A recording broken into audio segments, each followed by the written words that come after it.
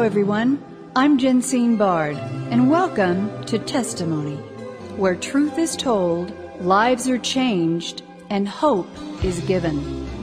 Revelation 12:11 tells us that we overcome by the blood of the Lamb and the word of our testimony. A testimony of your story for His glory. Last week you heard the amazing and transparent testimony of one of America's most beloved comedians, whose rise to fame, fortune, and ultimate devastation would cause my next guest to re-examine her childhood faith, values, and biblical convictions. Her 6-year stint on the iconic Saturday Night Live SNL show not only put Victoria, quote, on the map, as they say, but also in recent years as a target for liberal mainstream media as she now fights to protect the freedoms our founding fathers died to give us. The renewed purpose and drive has given comedian, author, activist, musician, and poet something to really sing about, speak about, write about, and encourage and embolden us all about. Ladies and gentlemen, would you welcome to Testimony, a great joy indeed, Miss Victoria Jackson. Victoria, welcome back to Testimony. What a great introduction. I can't live up to that. Well, you can live up to that and more because you have done so much more than my introduction of you. In our last segment, we talked about your faith and career journey to Jesus Christ and your recent, I have to say, very humorous, engaging, and beautifully written memoir, Is My Bow Too Big? How I Went from Saturday Night Live to the Tea Party. Victoria, they need to make a movie about your life. For this segment, I want to delve more into the political aspects of your life, what you've learned, and what you hope all of us will take away from your latest great read. And then, Victoria, your challenge of overcoming cancer. It's inspiring. Victoria, please tell us more. Wow. Well, I was never political, and what happened was I went to LA in 2007. My husband was retiring from being a cop in Miami, and my kids were almost grown. One was in college, the other one was starting college. And I thought, hey, I could try to get my career back, starting from zero in Los Angeles. So I went back there, and I didn't know where to start. And I was older, and they don't really like old women in Hollywood. And a friend of mine said, why don't you go to this conservative group? It's an underground conservative group. I said, well, I'm not political. And he said, well, you'll find people who think like you there probably. So I went there, and it was like 35 people around the table, and they all shared. And I said, well, I'm not political, but I'm a Christian, so, you know, I'm against abortion, and I guess I'm a conservative. And they quickly educated me and showed me movies by Citizens United and books. And they said, you know, talking about we have to defeat Hillary. Then all of a sudden, someone came on the scene named Obama, and no one knew much about him, but they said he was left of Hillary. And I said, left of Hillary? She's a socialist. What would that be? That would be communist. And I remember learning about communism in my high school, my Christian high school. We had to read George Orwell's book, 1984. And in Miami, all the Cubans were coming over for freedom, escaping Castro and communism, so I was very aware of that. They were risking their lives on rafts to escape communism. It was very real to me. And then we found out that Obama's grandparents who raised him were in the Communist Party, and I was like horrified because the news wasn't telling anybody. And I said, look, someone's got to tell somebody. Like a friend said, you have the fire in you. And I said, I hate politics, but I hate lies. I want people to know the truth. And when Obama said he was a Christian and then he was for partial birth abortion, I was like, that's not what a Christian would believe in. And I just, I started talking out, and I quickly erased any chance of getting my career back and pretty much got blacklisted. And then when I went public and said that the TV show Glee should not have homosexual themes when children are watching in prime time, 8-year-olds, 5-year-olds, teenage. I mean, I accidentally watched Glee one day and I was horrified. I could not believe they were pushing homosexuality. And so that really got me blacklisted. And boy, the internet was just aflame saying bad things about me. But I do think we should stand up for the word of the Lord and for Jesus. And I have gay friends. It's not about hate. It's not about that. I've kind of backed away from politics. I think that people are catching on. Since the Tea Party, people are more educated now, and Ted Cruz is explaining it very well, better than I can. I'm not so sure better than you can, actually. You're very bold and direct, and I think that's why Donald Trump has risen in the polls, because we're facing a public that is angry about politics as usual, whether you agree with Trump or not, or Cruz or not. I think the conservative platform, and this is a question to you, Victoria, is biblically based, is conservative based. Pastors, Constitution, what say you?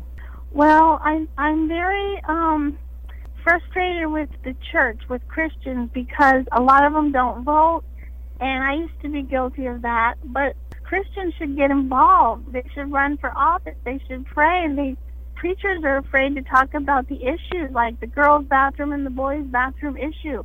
Issues like Islam. Sharia law cannot coexist with the Constitution. Sharia law says a man can beat up his wife. Constitution says a man cannot beat up his wife. I just wish Christians would wake up and get involved. Right. Well, you know, the word says, my people perish for lack of knowledge. And if we don't speak the truth, then who will? And also, Victoria, faith comes by hearing, whether it's true or false. And isn't that how Hitler came to power? He targeted the educational system. I interviewed Rafael Cruz recently in his book, A Time for Action, and he talks about the liberal bias in our educational system today. So Christians are going to college and they're coming out atheists. Now, you've experienced this in your own life in the entertainment world.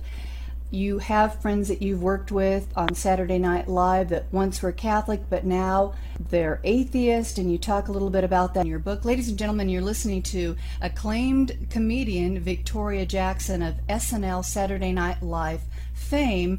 Her latest memoir is My Bow Too Big. Victoria is a political Tea Party pundit. She's a wife, she's a mother. She's happily married, and she's a strong, born-again believer in Jesus Christ, and one in Hollywood making a stand for faith-based values. It's as simple as that.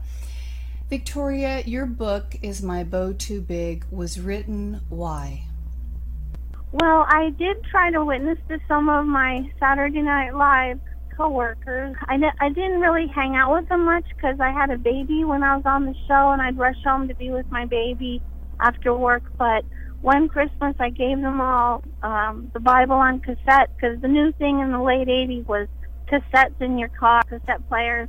And I thought, well, I don't know how to tell them how great the Bible is, and just passing them in the hallway. But maybe if they're driving home for Christmas, they could stick the cassette in their car and hear the whole Bible. Anyway, years later, I asked Kevin Nealon, I said, did I really do that, or is that like a dream I had? He said, no, you really did that.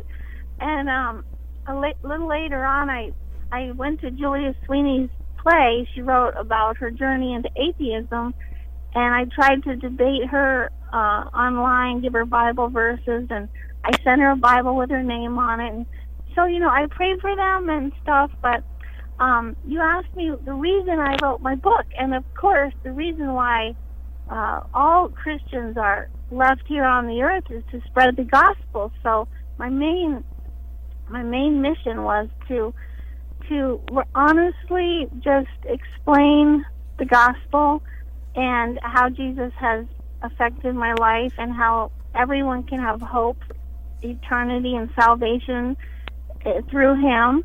And then my second goal was, I know people are interested in how did you get on TV. That was kind of how I sucked them in.